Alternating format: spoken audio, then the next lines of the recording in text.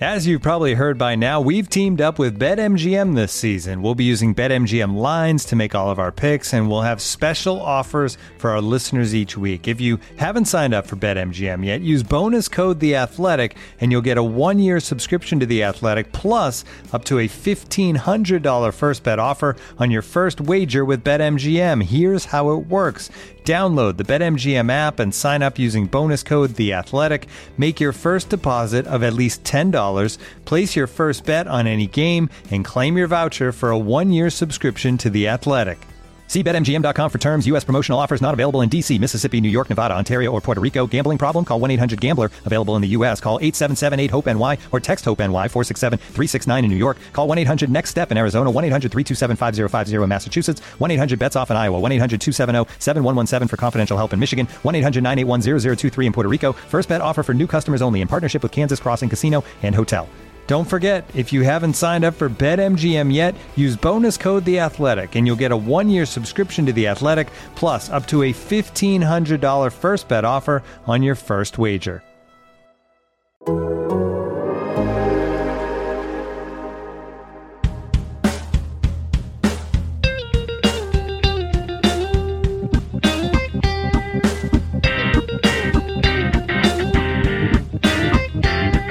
Welcome to Rates and Barrels, presented by Topps. Check out Topps Project 70, celebrating 70 years of Topps baseball cards.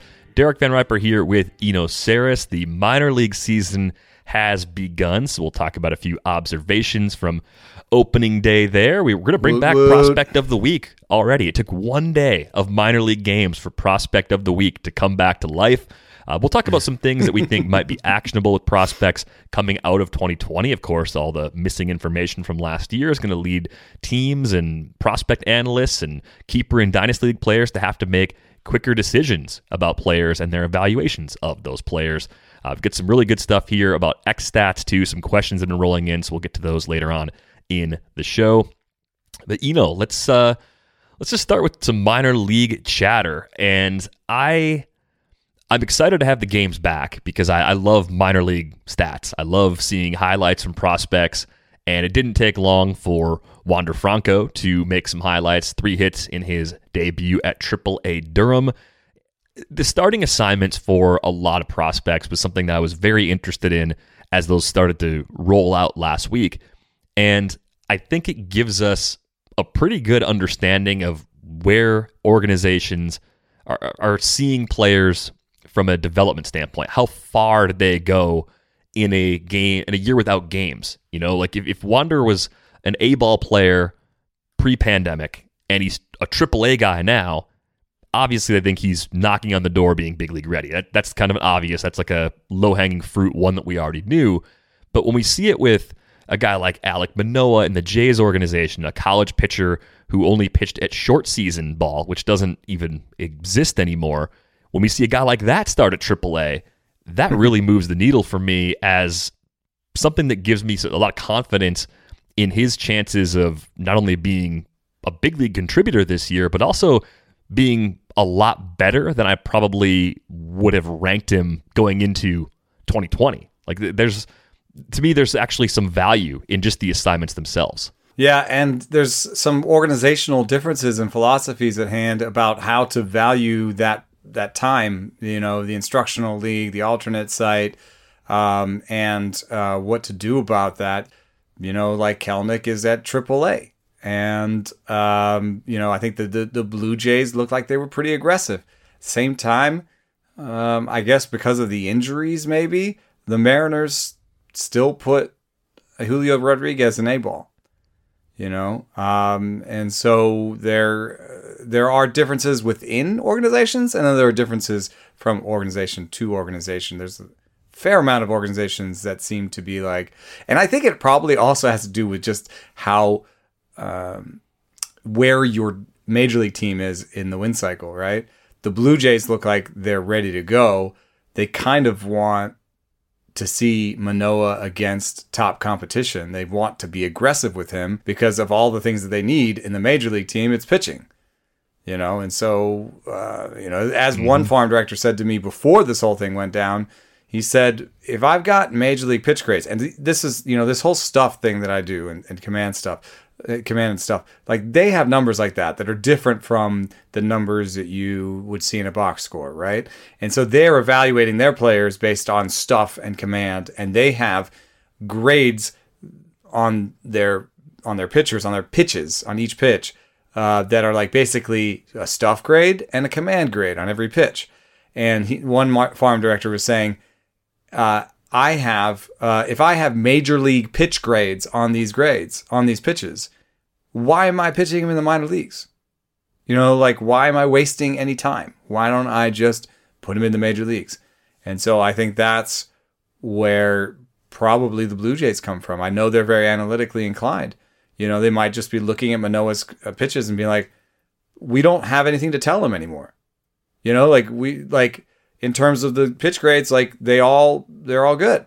He's getting the ride that we want. He's getting the drop that we want. He's all that he needs to do is sort of figure out how to game plan and get batters out in sequence and stuff like that. So let's put him in AAA and see how he does against advanced competition, and then get him in the major league. So yeah. Definitely some philosophical differences, and then, some player-by-player differences as well. Yeah, and I think for Manoah, we're talking about a guy who's now 23. He was the 11th overall pick in 2019, pitched collegiately at West Virginia, so he was going to be a relative fast track to the big league sort of guy.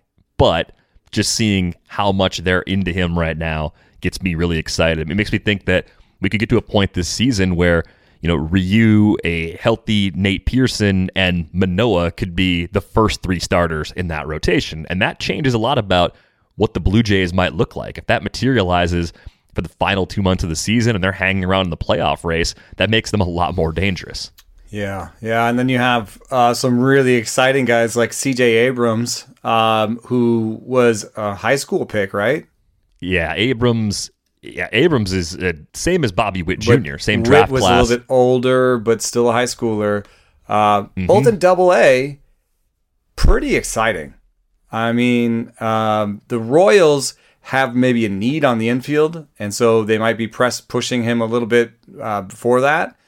The Padres don't have a need, but I would say that's an organizational thing. The Padres just seem aggressive. They just move their guys. They put Tatis in the big leagues from day one. They're just like, we like this guy, he's here. We like that guy, we're going to trade for him. Like this. There's something I dig about the way they work. Well, I think they make a lot of their organizational decisions the way we want teams in general to approach it. Take your best players in your organization, put them on the field at the highest level as soon as they're ready. I mean, it's something that it's unique to baseball that we have to wait sometimes extra years before guys get these opportunities.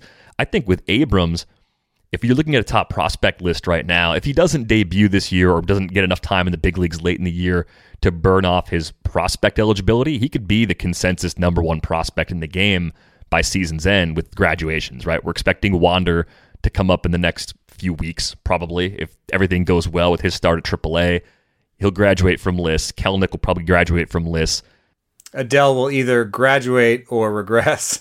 Right, He'll either graduate and we'll be like, okay, that was good, or he'll be in the minor leagues still, and he won't be a number one pick, number one prospect anymore. Yeah, so you're probably looking at Julio Rodriguez versus Witt if he doesn't come up, which I think is unlikely, versus Abrams, and then there's probably a drop already. I mean, Andrew Vaughn, if he gets sent down relatively soon, would still be prospect eligible. Otherwise, he's going to graduate.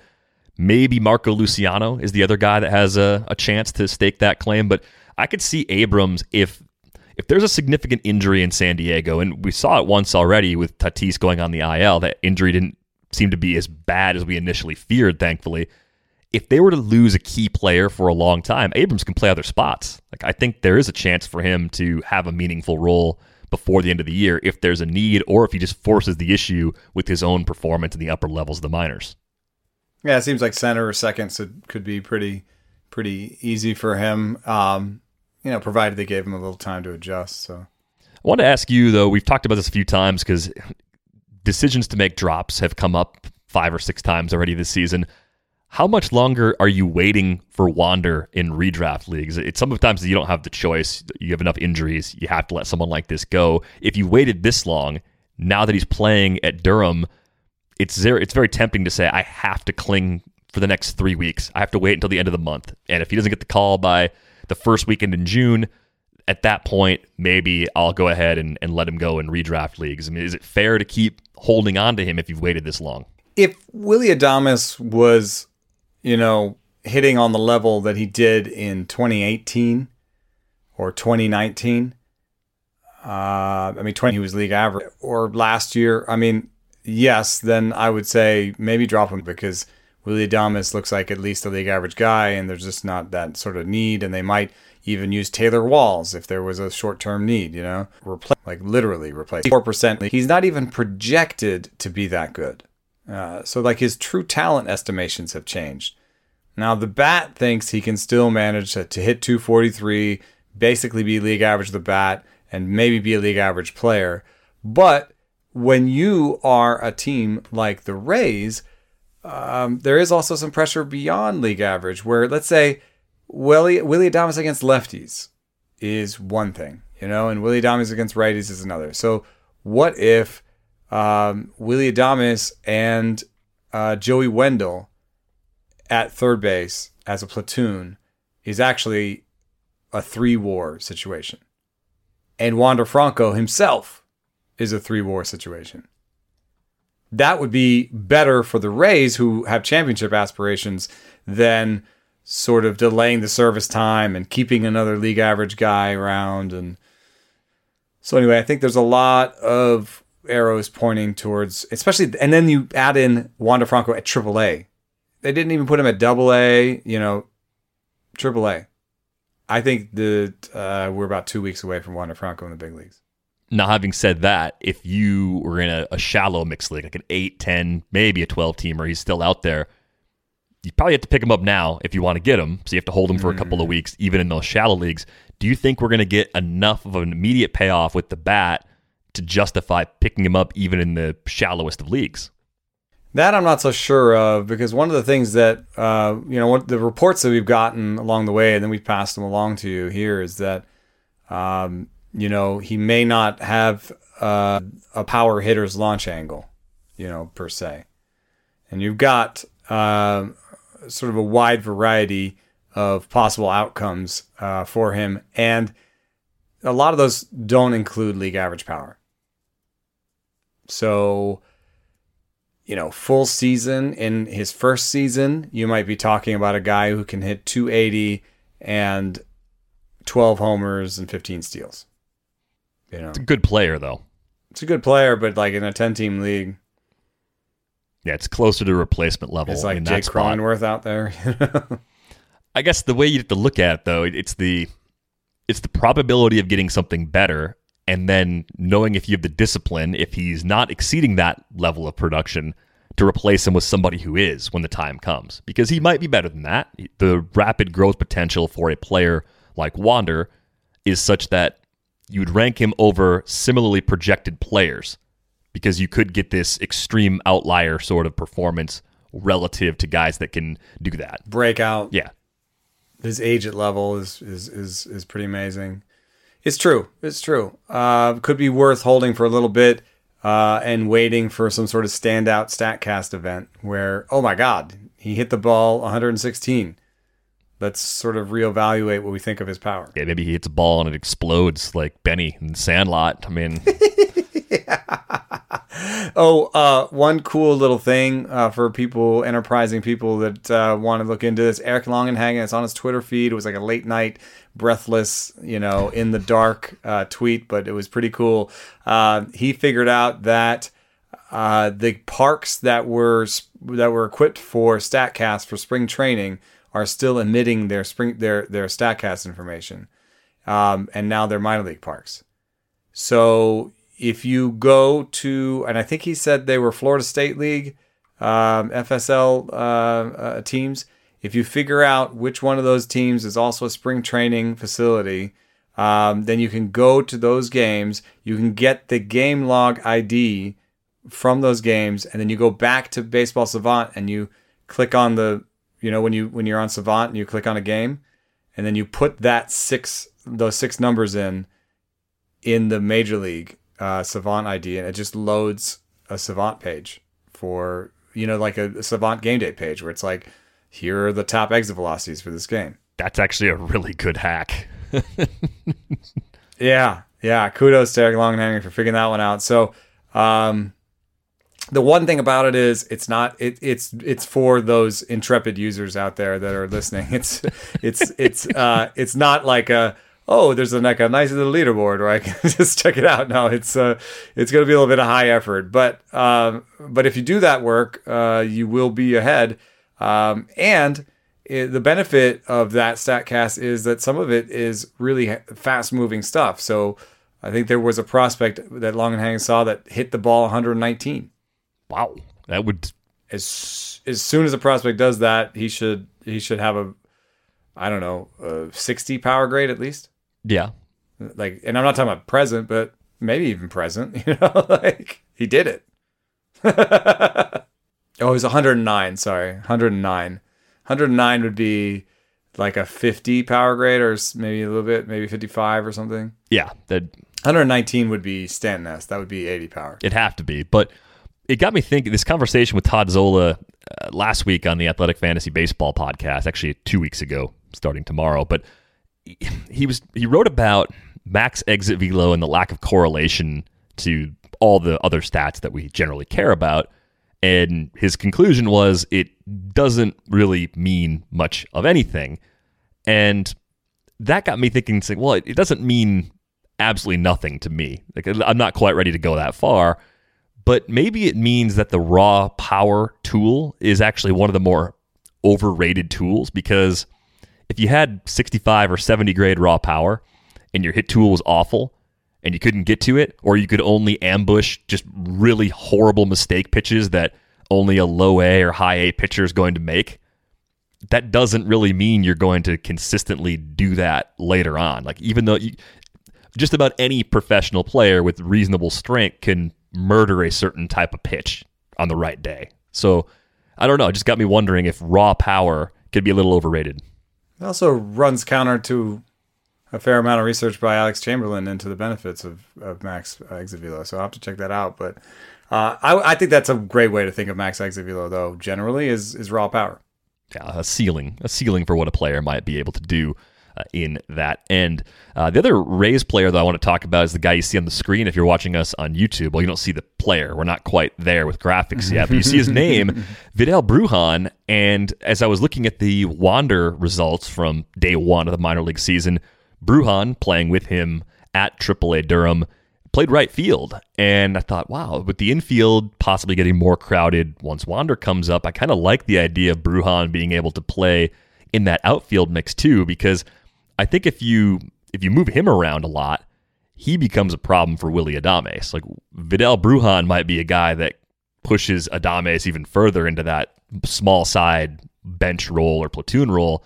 And Brujan, I think he's going to do some serious damage on the base pass. I think he's the kind of guy that's going to be maybe even a better fantasy player than a real-life player, which is not to say he won't be a good real-life player too.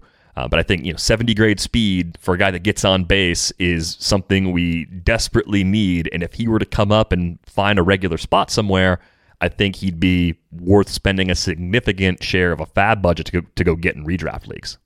Yeah, I wonder if they're thinking about him. 23-year-old switch hitter, can play second. Wonder if they're thinking about him being their next infield outfield guy.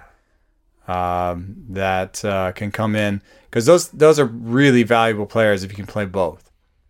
If you think about roster construction for teams, you usually think about outfielders as one group and infielders as another. To have a guy who can go in between gives your roster a tremendous amount of flexibility. Brandon Lau is that guy right now, but he's kind of become a starter. He's kind of ensconced there. So, who's the next infield outfield guy? And it looks like it's going to be Brujan. And the eventual landing place for him might be center. I think Kiermaier is not only oft injured, but his best tool is defense, and that's got to be, it's already, you can see it in the numbers, but it's got to decline. And, Margot, I think, is a little bit stretched as an everyday center fielder. So if you looked like through the 3-year lens on this team, which is basically as far as they go anyway, I think almost center becomes the biggest need. Because you're going to put Wander on an infield place somewhere. Center is the place where you need something. I almost wonder if you look at Kiermaier as a possible trade candidate, maybe a guy they could try and flip to the White Sox. They've been trying to trade him for a million years, dude. Oh my God, if they could do it right now, even in the middle of being competitive, they would do it in a second. They'd pick up some of his money too, I bet even. Call the White Sox. They're in need. Yeah. You got to get to the White Sox before the Marlins do with Starling Marte and Corey Dickerson. Yeah. And that's going to annoy some people that teams that are, well, the Marlins have already sort of fallen out. They're 4 below 500.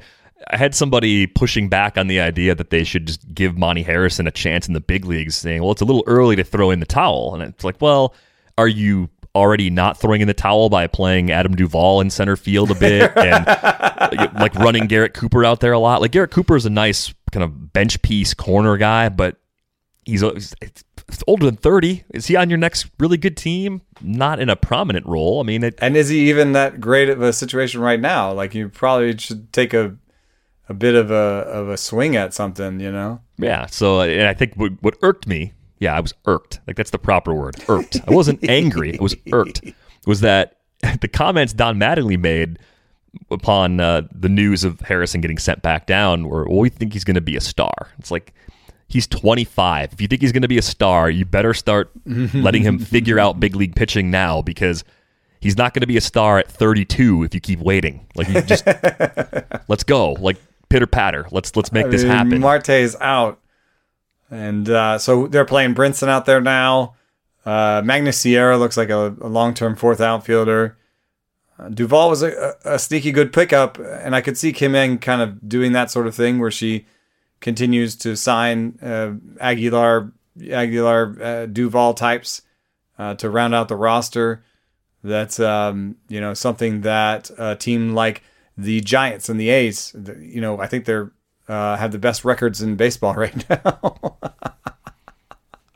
Oh man, put that one in your ledger. That's what the Giants and A's do all the time, is pick up guys like that. But I think you're right to kind of be like, when are these guys going to pan out? And, having seen Jazz Chisholm pan out, giving a guy a starting role and saying, you're our center fielder or you're our right fielder, has some value in that process. But it also kind of is an interesting microcosm of what they've done in the past. I don't want to put this all on Kim Ng or the current regime, but they took a lot of long shots in Lewis Brinson, Monty Harris, Isan Diaz, and Jazz Chisholm. And, those 4 guys are not just guys they picked up off the scrap heap. They were all key players in huge deals. They were guys they went out and acquired. And I would say that they were 1 for 5 on those players. Mm-hmm. And going, did I name 4 players? I think you may have named 5, maybe. Well, there's Sierra. You can throw Sierra in there, but anyway, they're 1 for those players. And now think about the team we just talked about, the Rays, or maybe even the Red Sox, and some other teams that trade for floor seemingly. And when the Rays went and got Mejia and Patino, I think they say, look, worst case scenario, we got a competent backup center catcher that can take over cheaply for Zunino next year and be, maybe a second division starter, but not, a competent catcher. And we got, at worst case, like a 8th inning, 9th inning reliever, but we think can be a starter, right? I think that's in some ways training for floor and ceiling, but there's good floor there. It's not like Brinson or Monty Harrison, right? And then you think about the Red Sox trade that got panned so much. You say we get Verdugo at least for Mookie Betts, right? We get Verdugo. That's a lot of floor with some ceiling, and then we also get Jeter Downs, which probably worst case scenario, a guy we can move around the infield and used a lot of positions, and probably some sort of major leaguer. So I think that this does have ramifications for fantasy, where it's like think about like the other person that you're trading with. If they have Wander Franco, you have to just blow them out of the water to get him. So most of the trades do not include floor and ceiling. And if the other team thinks that they have a ceiling guy that also doesn't have that many warts, they're very unlikely to trade them. So when you're trading with people, you should maybe trade for floor and just be like, this is going to be a useful guy, you know? And when you're drafting, maybe that's when you draft for ceiling, because you're not trading away assets. You're not working the same way. You're getting someone that's new to the system. So anyway, I think you would rather be the Rays and Red Sox than the old Marlins organization. Yeah, I think maybe Red Sox fans and some people around the game might say, well, they traded away Mookie Betts. They should have got 2 more floor guys to go with the 2 floor guys they got, and then we'd all be happier with that trade. But that's fair. I'm not saying sort of specifically every trade. It's a little bit more of a of an overall idea. Well, you think about it, though, from the standpoint of keeper in dynasty leagues that you've played in, or any league with young players. I mean, redraft leagues have young players in them, too, so I don't want to just make this a long-term thing, but people tend to be pretty clingy to their own prospects, especially tooled up, hyped up players. I mean, I think about the players I take chances on a lot of times. If you think about it like a portfolio, yeah, I want mostly high-risk, high-reward types with a few good floor guys sprinkled in. Like if I get 10 prospects, 7 or 8 are going to be very young, high-risk, high-reward types. Mm-hmm. And the other 2 might be college bats that I really like, or college arms that are going to be quick to the big leagues, because then I've got guys that can either help me soon, or they're going to be high enough on prospect lists where I know I've got trade chips if I need them. Like that's generally how I look at it. So examples like Carlos Colmenares and Christian Hernandez were guys that were drafted in keeper and dynasty leagues in the last few months. Those are the kinds of guys I want, because if they pan out, they're future stars. And if they don't, they're easier drops in the long run. Like in leagues where we only keep 10 prospects, if you don't like what you see in the low levels, easy come, easy go. You make that move, let them go, and maybe get them back later, because the development's going to take longer than you want. We had like the Evan White carousel with you. You picked him up because he had good A-ball numbers. You dropped him because he got injured and you like maybe he sloughed off a little bit, you know. Then you were mad that you didn't have him because he got signed to the deal and got put in the big leagues. And now you're probably like, no, I got him back in that league. That league folded. Now you got him back for the crap. The league folded, thankfully. Thankfully. I'm actually bummed. I'm bummed the league folded, just in terms of Evan White being a key piece for that team ever becoming good. Like I'm a little worried about that in the long run. But I think this general philosophy works. But I think it's easier to get attached to those top end prospects. You're right. Anybody who's got Wander or Julio Rodriguez or even Spencer Torkelson, maybe Torkelson's the kind of guy that if he gets off to a slow enough start, you can find someone willing to move him. Generally, they're clinging to those players because they see future titles on their roster. They see those players and think, that's the next player or next group of players that's going to make my team win this league year over year over year. So you have to move and get players before they pop, or you have to move on guys that have that steady floor and then can still take another step forward that people might be overlooking, right? So this is where it's easier to trade for a Brandon Marsh than it is to trade for an 18-year-old who is playing at A-ball for the first time, who's also a similarly ranked prospect, just by comparison. So I think this philosophy does hold up pretty well for most of the leagues I played in. Yeah. And then maybe even take it to the Rays level where you don't even bother trading for the prospects that are super hyped, and you just identify some interesting young major leaguers that haven't really popped yet, you know? Maybe someone who's worn out his minor league, his rookie status, and you know someone has to decide, oh, do I put this guy on my roster or not? Like if Andrew Vaughn finishes this year like hitting 280 with 12 homers, right? 15 homers. In an OBP league, it might be a little different. He's probably going to have a standout OBP, but in a non-OBP league, that might be the time to go trade for him. you know? And it might be easier to get Andrew Vaughn in that situation, even if you're rebuilding, than it would be way easier to get Andrew Vaughn than to get Julio Rodriguez, right? Yes.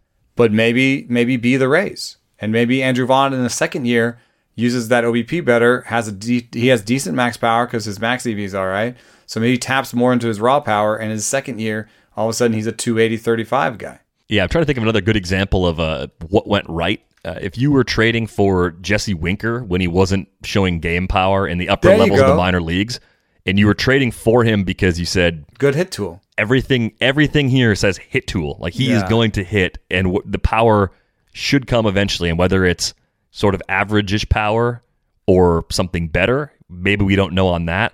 But I'm getting a guy who's going to the big leagues, who's going to play on the big side of a platoon at a minimum, and I might be getting something more.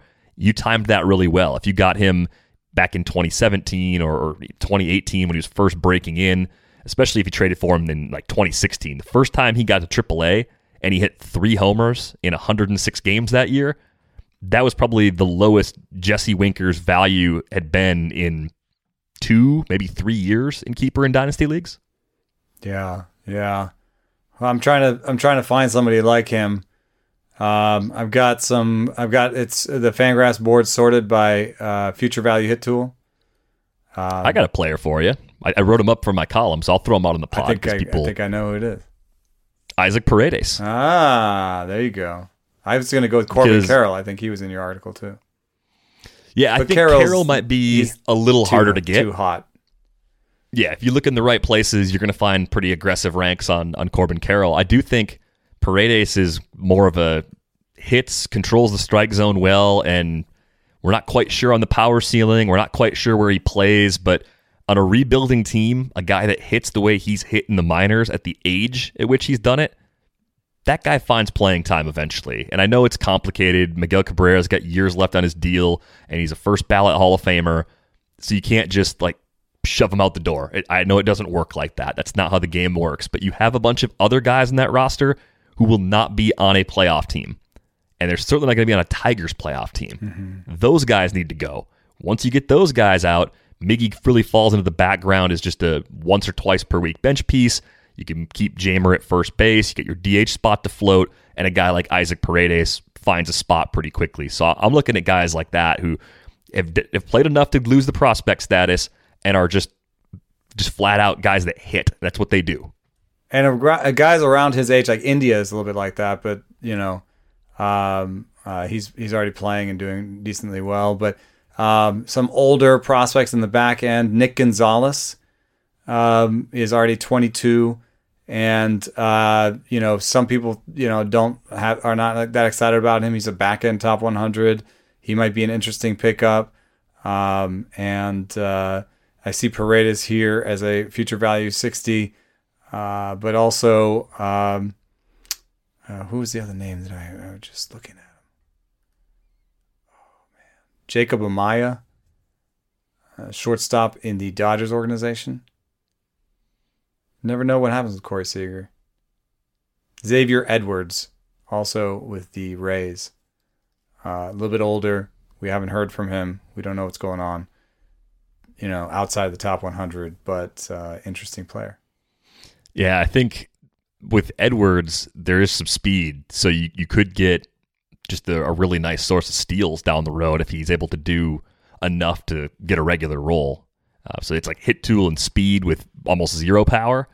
I do think you want to be careful with guys that potentially have no power at all. That is one way it can bottom out, but I'm curious to see what the Rays are doing with Edwards this season, how much they move him around defensively, and if he does get a little stronger, if he does add something to what looks like a pretty low power profile. But hopefully that is helpful, as it's that time of year where people are starting to get the itch to make trades, and who you get even as throw-ins back in those trades, it's really important. And there's definitely an opportunity for the guys that have graduated off prospect lists to either be replacements off the wire or to be throw-in type players in those deals.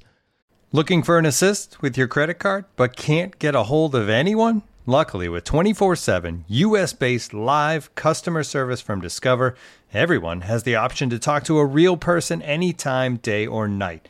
Yep, you heard that right. you can talk to a real human in customer service at any time. Sounds like a real game changer if you ask us. Make the right call and get the service you deserve with Discover. Limitations apply. See terms at discover.com/creditcard.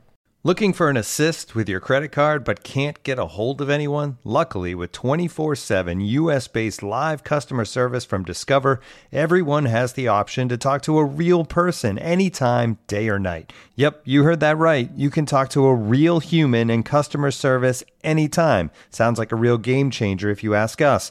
Make the right call and get the service you deserve with Discover. Limitations apply. See terms at discover.com/creditcard. All right, let's get to our first prospect of the week segment in almost a year, probably more than a year. I don't think we did any prospect of the week segments at all in 2020, probably late 2019. So we're probably pushing 20 months since we did one of these. A little bit difficult without the minor leagues. Very difficult without numbers, as people who number scout and don't get a lot of live looks at prospects. It kind of points us to a question. What is actionable with prospects coming out of 2020? What is going to get you excited about somebody when you're looking at the early days and early weeks of performances at any minor league level? I'm hoping that, more and more of these, you'll see these player development feeds on Twitter. Giants, Mariners, a couple other teams have these things. We'll tweet out. And I know that, there's a bit of a saturation on the major league level where people are like, I don't care about the exit velocity on that homer. And I hear you, man. I think there are better stories to be told than that ball was hit 112 at a 26-degree angle. It's not the most compelling story in the world. But when you're talking about minor leaguers, you're talking about raw power, right? Even if it's just raw power, to hear a guy hit 115 or 118 or, as a starter, at 96, that'll pop for me. And then I tend to think a fair amount about strikeout and walk rates just for both hitters and pitchers.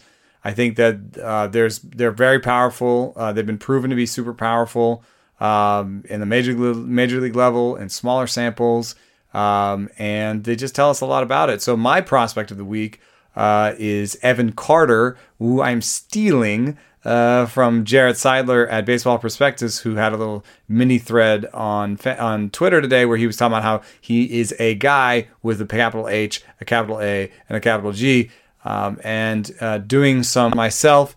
Evan Grant had his fall instructional league numbers, which were 304, 467, 446.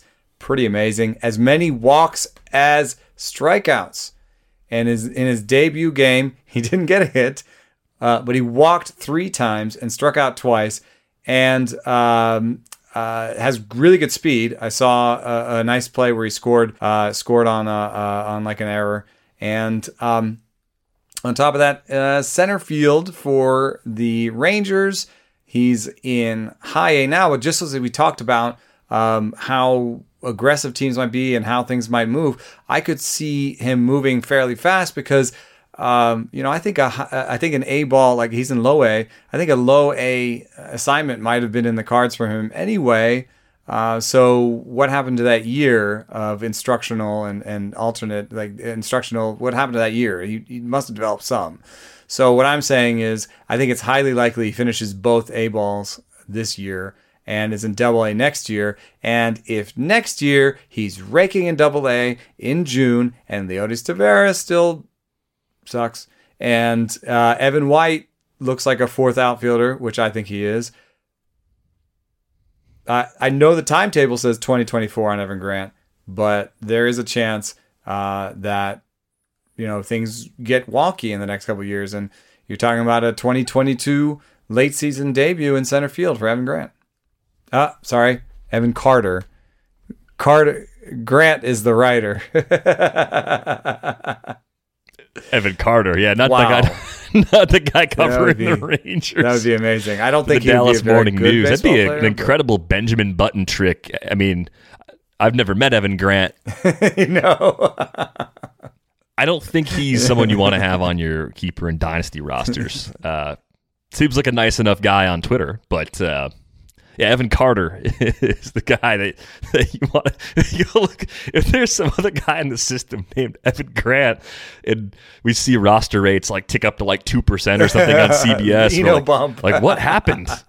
Who's this Evan Grant guy we've never heard of before? Why is he at 2% on CBS? That would be. I didn't make that mistake from the very beginning, did I? Just after I mentioned Evan Grant. I think you got an Evan White in there instead of an Eli White. So. All right, well, I got it all wrong. The guy's name is Evan Carter. Center field for the Texas. Actually, not even Texas. Where is he? He has a funny name. Not as funny. East Wood Ducks. Yeah, down east. It's just like one of my favorite places. It's one of my favorite. Down east. Anywhere from, say, Maryland to Miami. Yeah.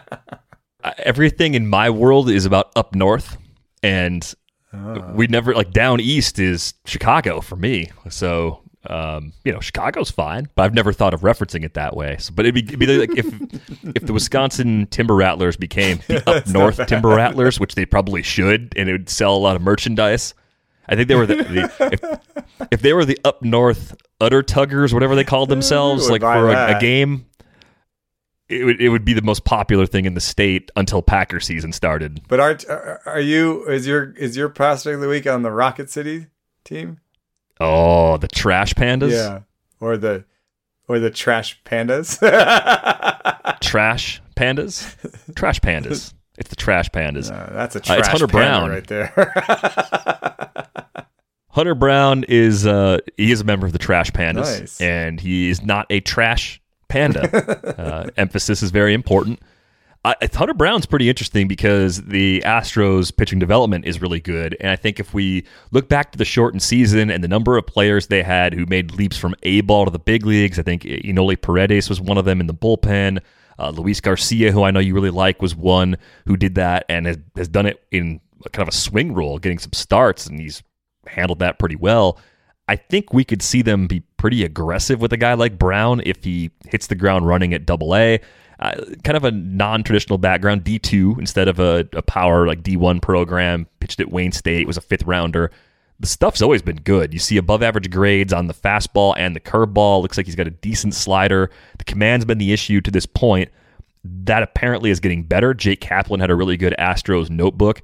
One thing I did in my prospect piece was I tried to gather as many links as I could to all the great stuff that our team beat writers have been putting together, looking deep into their minor league system. So I highly recommend, even if you think the stuff I wrote is worthless, read the stuff everybody else wrote, because that's very insightful, and they're the ones talking to managers and farm directors and people around the minor league players throughout the shortened season. But I think it's just trusting this organization. And I think with all the attrition and graduation they've had in that system, Hunter Brown is the number one pitching prospect in the Astros organization.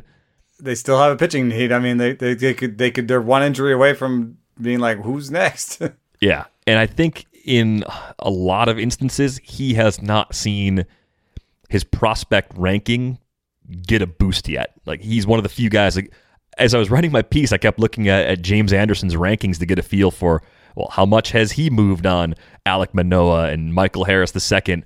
And, of course, James, very good at what he does, quick to respond to these things, already had those guys elevated to where, close to where I would put them if I had a ranking set of my own. Hunter Brown, though, is buried on James's rankings, and that's a big set of rankings. It's 400 deep. He's at 362. So if you're looking for a big mover, a widely available keeper in Dynasty League guy, Hunter Brown is the guy that you want to go out and get. Also, amazing how because we're playing so much catch up, and I think I'm stealing a point from you. Anybody listening, this is DVR's point first. I'm just stealing it because that's how shows work. But it's amazing to look back at that list, right? And because we're playing so much catch up and we're getting all this information, we just got all this information from the assignments, right? That's so much information. It's so much information that, frankly, I haven't seen a great piece. Like your piece was very good at starting to do it, but like there could even be like a more a comprehensive one that would really looked at the which organizations were the most aggressive and try to tease some of this stuff out. But we just got so much information. I think everybody who makes a prospect list should have a new prospect list next week. Yeah, and that's not the normal schedule. No, it's not. There's usually kind of a mid-season update. Baseball America has like a kind of a rolling hot sheet, whatever, but it's not quite the full update. We would normally, and listen, I know they're a lot of work, and I'm not asking everybody just to do more work. Thanks, Eno. Now all these people are asking me for a new prospect list. I just finished my prospect list. It took 6 months. It took the whole offseason. Thanks, you dick. But maybe some sort of update to it where you just push around games and you don't like reimagine the whole list, right? That's the one thing that's so hard about a prospect list, you know, when you make it from scratch, is like it's like when I did my first pitcher ranks of the new season, I reimagined that. I didn't even look at my old one. I didn't move guys around. I was like, I've got stuff numbers for everybody. I'm going to just start over.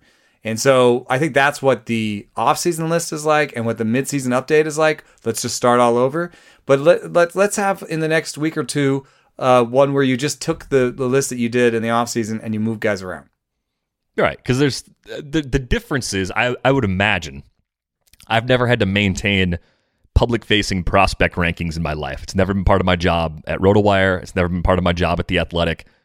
Might be something I have to do for fantasy purposes real soon, so I know it's going to be difficult. I know it's going to be really difficult, but I've done regular fantasy rankings before, and I know that the further down the list you go, the less conviction you have in player 67 versus 68, right? So it doesn't take much to flip things around.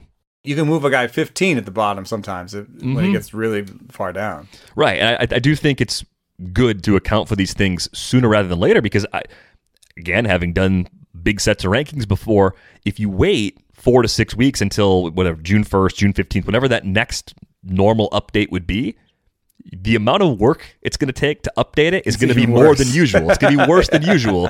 So you might as well start the process now and avoid some of that volatility. But my thought, and I put this in the column too, is just that because some people do not look at more dynamically updated lists, there will be opportunities to leverage value in trade because the lists won't necessarily catch up to what's happening on the field as quickly as they ordinarily would. Like the lag will be worse. Like there's always a little bit of lag. I think there's going to be a lot of lag this year. Yeah, what was it? We picked up 2 prospects in Devil Rejects, and one was Evan Carter. I'm trying to think of what the other one was. But yeah, you got to, like, some of these guys will be free. You know, some of these guys, if you're in these deep leagues like we have in Devil's Rejects, you know, then you can just go to the waiver wire and pick them up, and you sort your own guys better. You know what I mean? Like, be on top of your own guys better, and realize when there's a chance to just pick up a guy that may be at the back end of a top 100. Like, that's what Jared Seidler was saying, is that if he ranked a top 100 right now, he would put Evan Carter on it. So let me just see here real quick if I can get my roster up on my phone. That's why it's taking forever. Who was the other prospect that we picked up? Man, I can't remember now. I wonder if Hunter Brown's available in that league. I know it's a really deep league with people coming at it from a lot of different angles. So if there's a league where he's rostered, it's Devil's Rejects. Yeah. I don't think he is actually. I can't remember now who it was, but yeah, you gotta sort of. I don't know if you need to like maintain a full list yourself, but you got to kind of look at your guys and kind of judge where you think they are and try and stay on top of it. Yeah, and I got to come up with a methodology that I'm comfortable with if I'm going to put a list out there at some point, because without a method, I think you're going to get completely rocked by the 2021 season. It's one of the more difficult seasons I can imagine trying to get into something like that for the very first time. But the other thing that's interesting about the Astros real quick, Pedro Leon is starting the year at AA, and when they signed him, initially I thought, well, he's a center fielder primarily. They let George Springer go in free agency, didn't really replace him. Maybe they have visions of him taking over center field before the end of the season. Apparently, he's going to play a lot of shortstop at Double-A. So it's an aggressive assignment, to be clear, but it kind of tempers my enthusiasm about him getting a chance to contribute before maybe September. I don't know though. I mean, you could read it a couple ways. Maybe maybe they're just trying him at shortstop, and you could almost go a week. Like, remember when they tried Yermin Mercedes at third? It took like 2 games, and they're like, they gave him 1 start at first base this season. Yeah. So they could just be like, hey, let's try Leon at short for like a week, and then they're like, this ain't working. And then he goes back to center, and then Miles Straw is still kind of predictably not good. You know? Who knew? Who could have seen that coming? Knew? And they can't play Tucker in center, but like it may just be like, oh hey, Leon in September, maybe August, July, like just be like, we're gonna pull the plug on the Straw experiment. We're gonna pull the plug on Leon at short. Like things can change pretty quickly. So I would say yes. Generally, I think that maybe they're grooming him to be the Carlos Correa replacement. The other thought here, and Leon's not necessarily the main reason to think about it this way, but teams are going to be wrong about some assignments for players in both directions. They're going to have some guys that they pushed and were too low, and they're going to have some guys they pushed too far. I think we're going to see more players going down a level fairly quickly. And we're going to see more players moving up levels faster than usual too. Yeah. I just think there's going to be some chaos that results from all of this. Like, as well as the organizations know their players, they're still going to see things that they don't like right away and have to make some changes. Yeah, and remember when the Giants were like in the business of making waiver claims and like giving a guy 2 weeks and then moving on? Like, there may be that sort of 2 to 3 week thing where people are like, whoa, we were totally wrong. And I think of there's another guy. So there's 2 guys from Cuba, both started in Double-A, both playing positions that could be of need for their teams this year. And both have wildly different Cuban stats. This is just a fun comparison. So Pedro Leon came over. He was in Cuba at 20 years old and hit 383, 467, 789 slugging with a 1300 OPS. Murdered the league this year, maybe not. Yoelkis Cespedes, dude, we love him, right? Oh, and how old was Leon? Leon was 20, so he's actually a little bit older. But here's Yoelkis Cespedes, 20 years old, hit 319, 355, 389. And like, and that team, dude, just a little sidebar here real quick. When we were like preparing for this show, the end of the White Sox game went down, and it was just like a masterclass in like, what the hell is Tony La Russa doing? Just like, what the hell was that?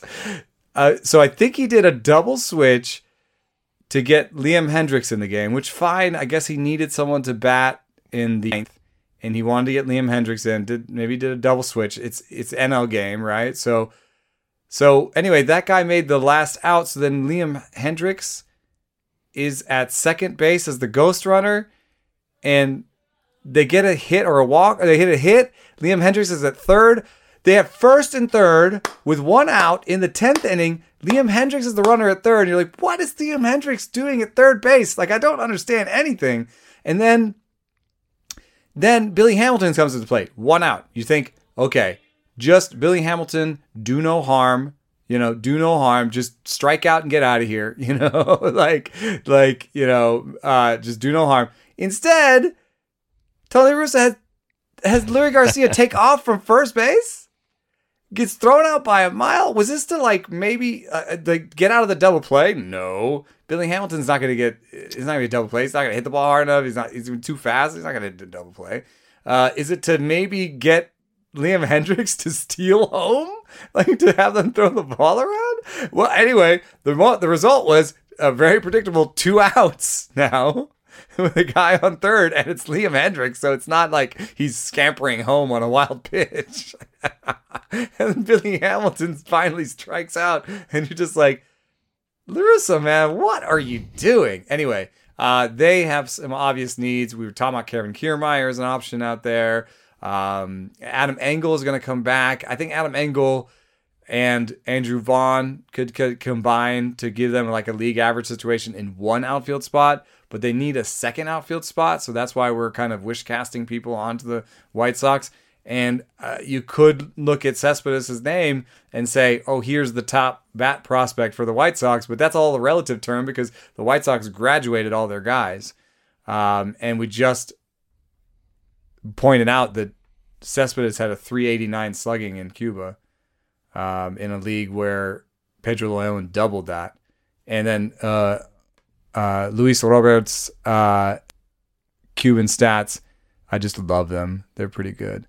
401, 526 OBP, 687 slugging.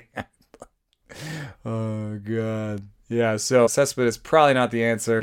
How they overcome this, but I think there's one move that has to be done because Engel can be like a one win guy, Vaughn can be like a 1 win plus guy. I argue that they need two. That's why I think the Marlins, who have two, that they should trade with Starling Marte once he's healthy and Corey Dickerson. They could send both to the White Sox and they get the upgrade in center and left. Duvall's got to be on a short term deal too, right? Like why not just send the whole Duvall? bundle? Send all three. Has it ever happened before? 3 major league outfielders getting flipped in the same deal and all having spots in the new roster? Gonna give you our whole starting outfielder. Yeah, we got some young guys that we got to play, so we're just gonna need to take all 3 of these guys. What would be funny is I bet you Kim Ng would do better sending those 3 out than the last regime did sending out Stanton. Oh. Wouldn't that be a thing, man? I mean, wow.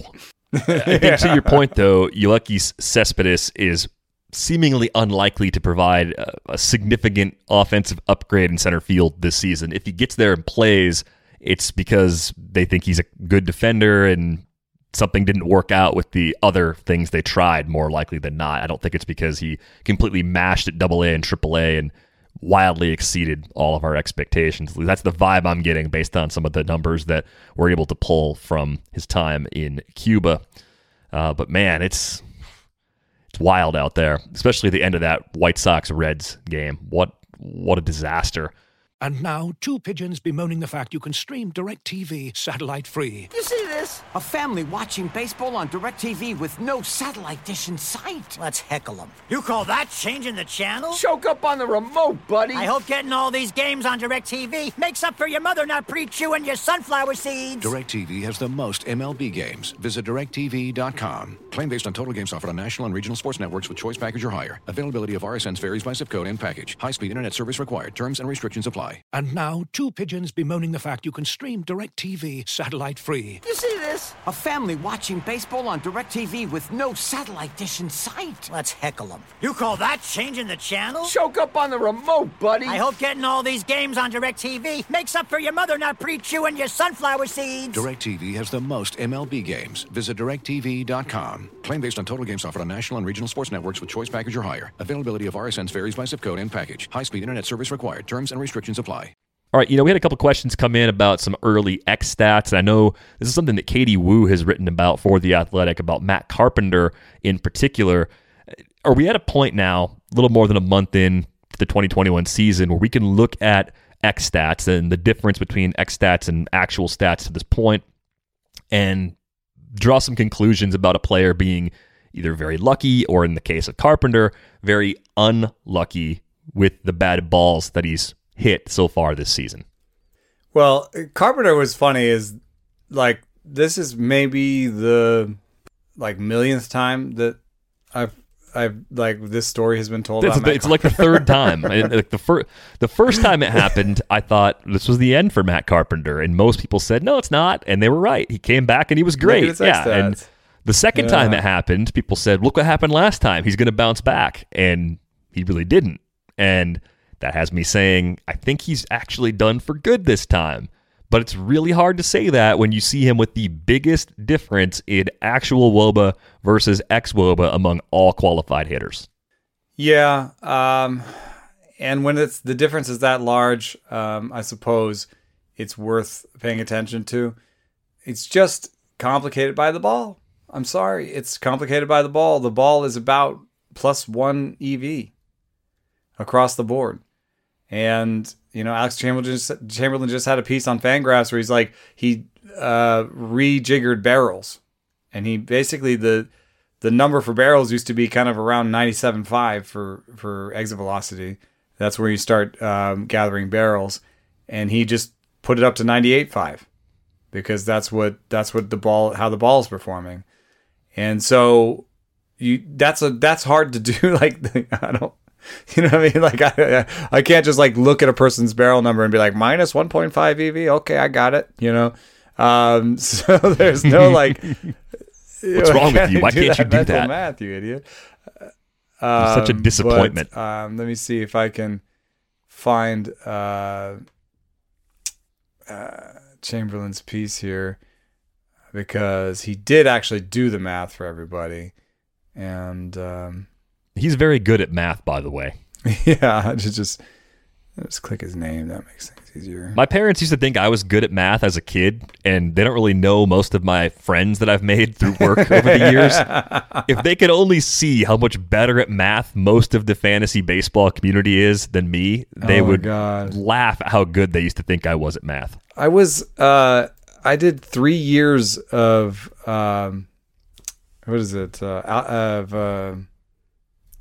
I did like linear algebra, and like I did 3 years of advanced math in high school.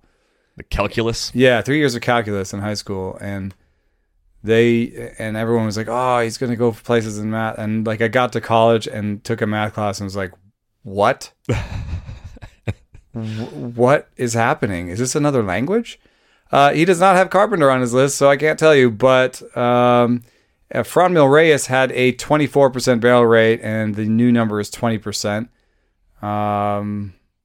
It's just not. It's not going to be minus 4% for everybody, but it's like there's a bunch of 0% changes here at the bottom. Well, but at the top end, it looks like there is like the higher your new barrel, your old barrel percentage is, the more likely it is it's actually like 3 to 4 percentage points off. Even with that, though, if you have to lower it, I mean, if you lower the threshold to 25 batted ball events and look at the barrels per plate appearance leaderboard, Matt Carpenter's 7th. Yeah. He's right. I mean, it's Kirilloff. Amazing start for him, by the way. We should probably get into that at some point. It goes Kirilloff, Ohtani, Buxton, Devers, Acuna, Franmil Reyes. But you're looking barrels per batted ball event. I'm looking per plate appearance. Oh, so that even factors in the bad strikeout rate, which I think is probably here to stay. He seems like a 30% strikeout guy at this point in his career. I wonder if at this stage of his career, is he that different than a guy that was in St. Louis last year and is now in Philadelphia, and Brad Miller, where he's just kind of like, not a good defender, a little bit 3 true outcomes, but hit the ball hard sometimes. Does damage. So I would say this, though, generally. I don't use those X stats. X-Wobo was never meant to be predictive. Tom Tango did a whole thread on that this week. He's the creator of it. It was never meant to be predictive. So I don't really look at those. I look at barrel rate, though, and he does have a great barrel rate. So, however you look, you kind of figure better days are coming. But I also have to look at him in the context of the last 400 batted balls he's had, which have produced a 214 type average. Are we talking about a situation with Carpenter that is not totally different than Gary Sanchez? He doesn't run well anymore. You shift the crap out of him. The infielders play back. So he can get beat pretty badly by his own X stats because of some things that have changed in his profile over time. Yeah. I could see that. Yeah. So even if he does bounce back, it's not, hey, I'm getting all this back. I'm getting 30% of it back, or whatever that number actually is. But thank you to Carrie for bringing up Carpenter, because we got a question about Tommy Pham from Steve, and kind of running Tommy Pham through the same sort of process. I mean, a 7.6% barrel rate, that doesn't look terrible for him. It's kind of, I think, right in the, that's actually pretty good when you look at it. It's 82nd among 324 hitters with at least 25 batted ball events. So top quarter. And he's never been like a huge barreler, because he hits the ball a little bit in lower angles. So Yeah, But the max EV is up there, so I think he's healthy. The overall exit velocity is there. The barrel rate is there. The extreme eye is there. I remain total buy low situation on Tommy Pham. I want you to hold him. I am, to be fair, I have Pham shares where I'm holding him on the bench. And, maybe I missed that first big game, but, I won't miss the whole season, I don't think. And also, I think a guy like this could get super hot super quick. Just because he's not like an all or nothing, trying to hit homers every time guy. So he's the kind of guy who could have like a 400 average one week and just a ton of hits and maybe only 1 or 2 homers. But, and then that team, the Padres, are the most aggressive base running team. So you remember how we talked about he had like 1 week where he had like 4 stolen bases and we thought he would have a million that year? He's going to have another week like that. He's going to have a week this year where he hits 400, hits 2 homers, and steals 4 bags. It's going to be fun if you have him in your lineup that week. Well, yeah, I'm glad I have him in a daily league. I might miss the first day, but then I'm like, Pham's back. Let's go. You can miss the first homer in the first 2 bags, but you'll get the next homer in the next 2 bags. That's the important thing, as long as you get some of it. So, yeah, I don't see anything in that profile, glancing through it, that makes me concerned that he can't be the player we expect him to be. I think you get a good average, you get power, you get some speed. If he's 260, 15, 15 the rest of the way, I think that plays in a lot of formats, and there's a chance he's a little more than that. I think the streakiness is definitely worth bringing up. So thanks a lot for that question, Steve. I had a question come in about Alex Wood and the start he's had to this season. That question came from Ryan. I think I hit this point with Alex Wood, where I finally stopped throwing that dart because of the health and just the lack of innings really over the last few seasons between Cincinnati and Los Angeles. And he got you. Yeah, here it is. 22 Ks in 23 innings, sub-2 ERA. The walk rate's good. There's nothing on the surface at all that looks bad. This looks like vintage Alex Wood and then some. He's getting a lot of ground balls too. Yeah, I'll just have to tell you, Stuff hates him. Just absolutely hates him. Stuff Plus has the changeup at 82, the sinker at 61, and the slider at 51. Ooh, maybe it's so bad that like it's good again. I don't know. Like actually, when you get to those extremes, you're kind of like, huh? Because it's CSW on the slider is 40%, which is definitely above average. If it doesn't look like anything else hitters are seeing, that could be good. He's mixing 3 pitches. Yeah. I'm going to trust my model to some degree and just say like he's a really good streamer. Holy crap. Look at the projections. They're all under 4 with like mid 120s whips. And there's another thing. The relationship between when you should use Stuff Plus and like when you should use traditional metrics, they actually, now I'm going back on what I'm saying. I think maybe you should just use the regular projections because he's made it this far with this stuff, right? He has a career 3.41 ERA. How much does Stuff Plus matter? To me, Stuff Plus matters a lot more when Shane McClanahan comes up and Ryan Weathers comes up, right? And you have these 2 guys that you don't know how much to trust their minor league numbers. Their major league projections are pretty much useless, and you don't know what to do. Ryan Weathers comes up and gives you a 95 Stuff Plus, even though it looks good. And Kyle Bodie had a whole thread about how velocity is not as important in the big leagues anymore. That lines up with the research that I've been telling you about on this show, which is that velocity is not the number one factor in stuff anymore. And it's not because velocity doesn't matter. You need to be able to throw 95 or 94 to get to the big leagues. It's just that once you get to the big leagues, the difference between you and the next guy who can throw 93 is vertical movement and breaking ball velocity. Those 2 things are very important. And so, yeah, another thing on that. Anyway, so with Wood, it's like, well, why not just use his results, to kind of project the future, I guess. But I bought all the shares of Shane McClanahan I could.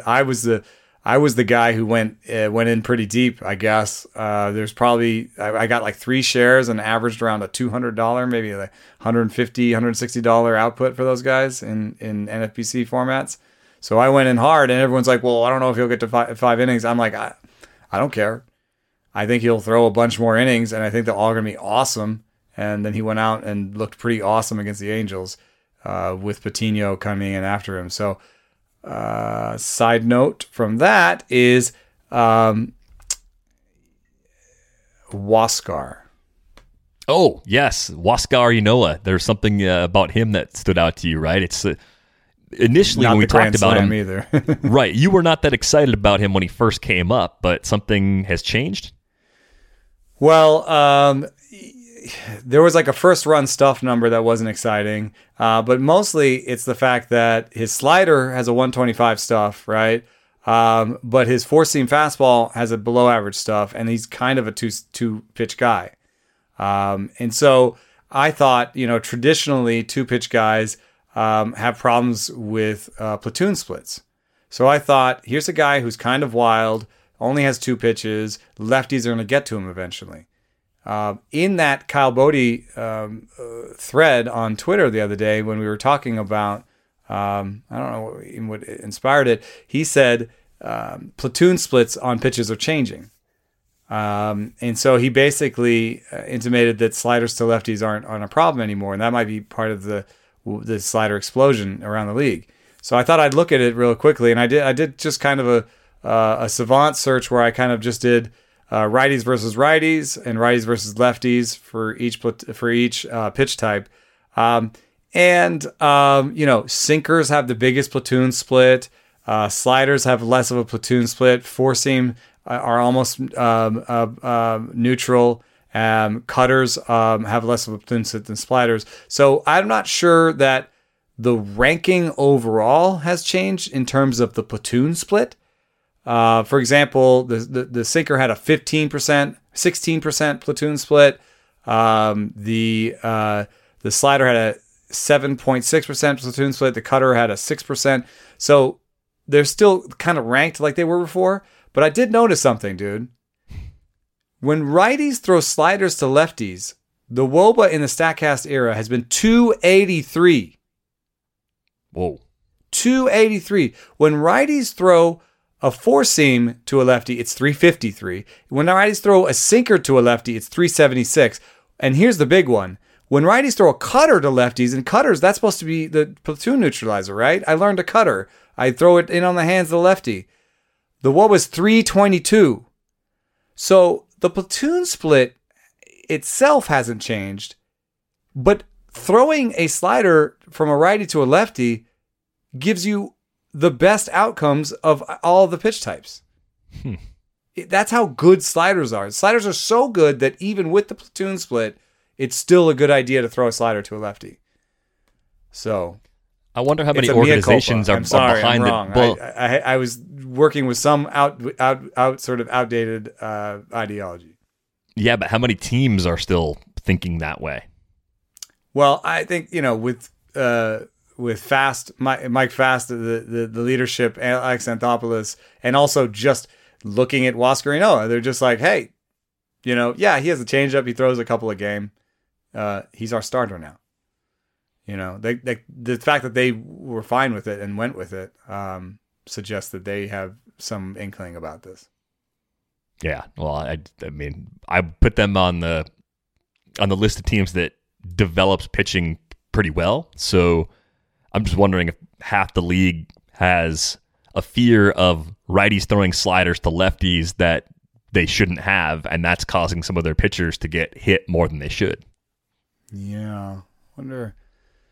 You talk about something else. I'll try to try to run a real quick savant search just to see if maybe there are teams that do this more often than other teams. But I think if I had it does. A piano, I could play it, and then you could just a little interlude. But that's the wrong song to sing.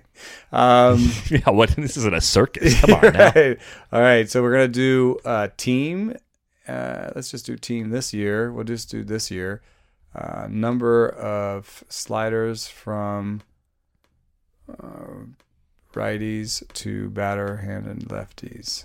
Should I do raw number? No, I'll do percentage. And okay, so this is percentage of sliders thrown, of overall percentage of all sliders thrown by a righty to a lefty. Philly is doing it 43% of the time. 43% of their sliders are from a righty to a lefty. Colorado is second. The Padres with Austin Adams and some other guys like that are third. Cubs fourth. Miami fifth. All right, who's at the bottom? Not good. The Dodgers, 7%. That's a big difference. The Phillies doing 43% of this, and the Dodgers are doing 7%. Oakland, 9%. Cleveland, 10%. Toronto, 13%. So clear divide, and some teams that we think of as being on the front end of progressive, stat-based analysis, like the Dodgers, the Indians, and maybe Toronto, and the Astros are 25th. So there's a divide here, and it seems like maybe an opportunity. When you have a divide this big, I feel like there's an opportunity for arbitrage, for doing something differently and acting differently and succeeding for it. That's how a team makes a trade that you look at and go, okay, that trade seems fine, and then one team crushes the other because they had something in their process that they knew was going to work, or were confident it could work. Like an all-righty pen where you're just like, yeah, I don't care. You know? With the right righties, sure. All our righties throw 90-mile-an-hour, cutter or slider hybrids. You put up doing research. A little humor for the YouTube crowd.